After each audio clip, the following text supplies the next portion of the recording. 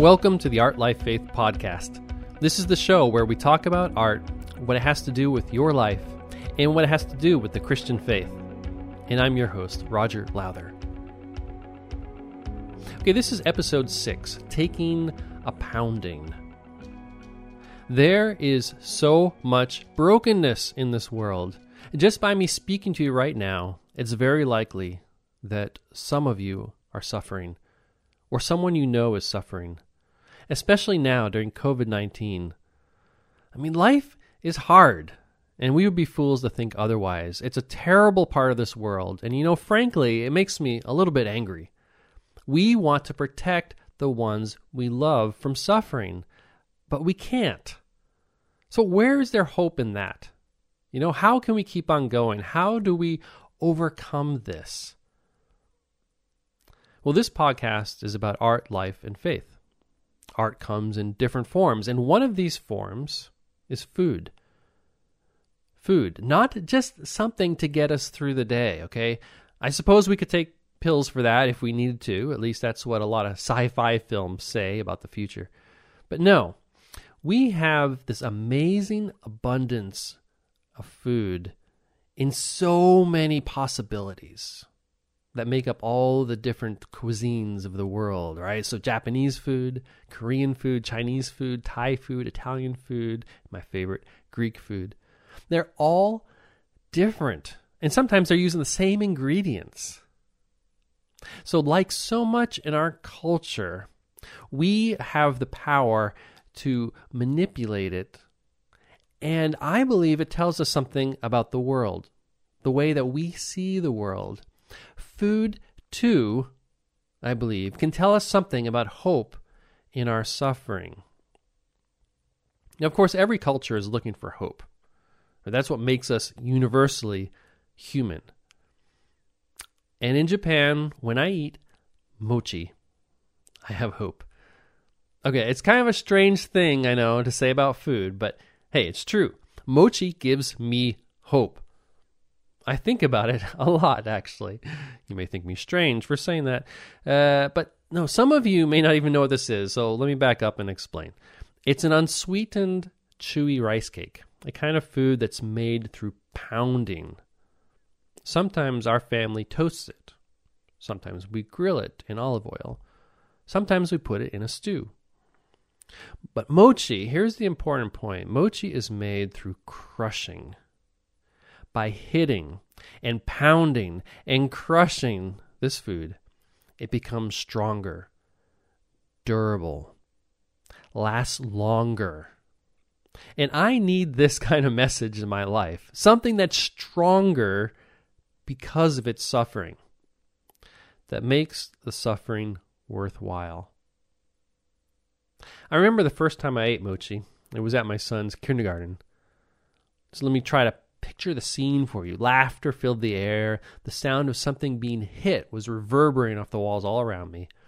And a woman turned to me and smiled. She wore this festive kind of red and white headband and bright blue, white, and red clothing known as a happi, which I thought was a pretty appropriate name for the occasion.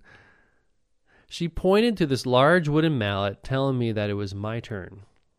So I picked it up, surprised by how heavy it was, and there in front of me was a big wooden mortar filled with hot steaming rice. A man crouched next to the rice, ready to turn it over between each of my hits. Okay, don't hit his hands, I told myself as I rose the mallet over my head. Bam! Bam! Mochi making is such a violent process. In order to make these Japanese rice cakes, the mallet needs to come down hard in order to crush the rice. It was fun, but at the end of the day, I had blistered hands and a sore back. But every single kernel of that rice was pounded. The source of its strength is its pounding. The source of its durability is its suffering.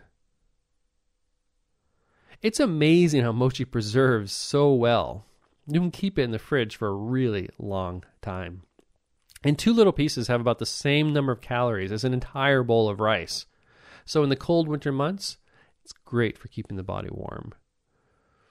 I think we are like Mochi, hit over and over again, crushed, pounded, sickness, loss, broken relationships, unrealized dreams.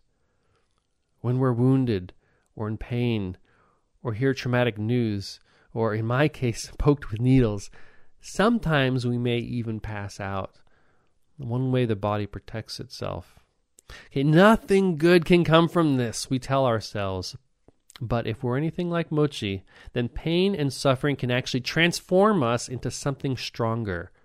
The very thing which we think is killing us can actually help us grow.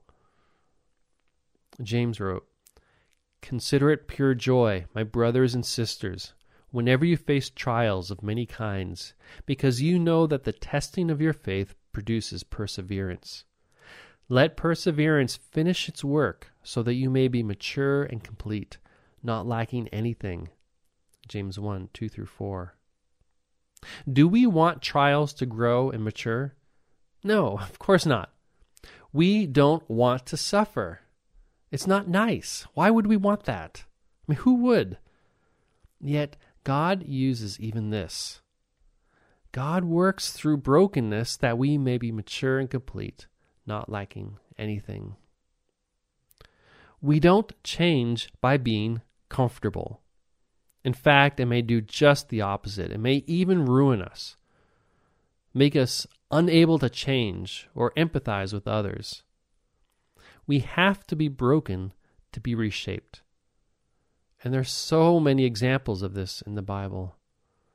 There's Job, who lost his children, his health, his property, everything he had. But through it, he actually came to know God better. I had only heard about you before, he said, but now I have seen you with my own eyes. Job 42:5. There are the Israelites, pounded over and over again in the wilderness, as God transformed them into a stronger people. And there's the persecution of the early church and the growth it received through that. God wants good things for us, and he would never allow the pain and suffering of this world to be without meaning. When we're crushed, we receive endurance. When we're pounded, God is made stronger in us. Through adversity, we're prepared for something greater. Trials are an opportunity to know God and rely on him, to rely on his power rather than our own power, to look to him rather than to ourselves. Jesus trusted God and died in order that we may trust God and live. He was crushed for our iniquities, suffered so we could be healed. The hands and feet of Jesus were literally pounded on the cross for our sake. The world may try to pound us into the ground, but through it we are transformed to be more like Jesus. He knows what we face. He empathizes with our trials. He experiences our pain. He shares in our suffering, wherever and whenever we are. So do you see why Mochi gives me hope? It reminds me how, by God's grace, the suffering of this world will not destroy us. This is Roger Lowther, and you've been listening to episode 6, Taking a Pounding of the Art Life Faith podcast. As we say in Japan, ja mata ne, see you next time.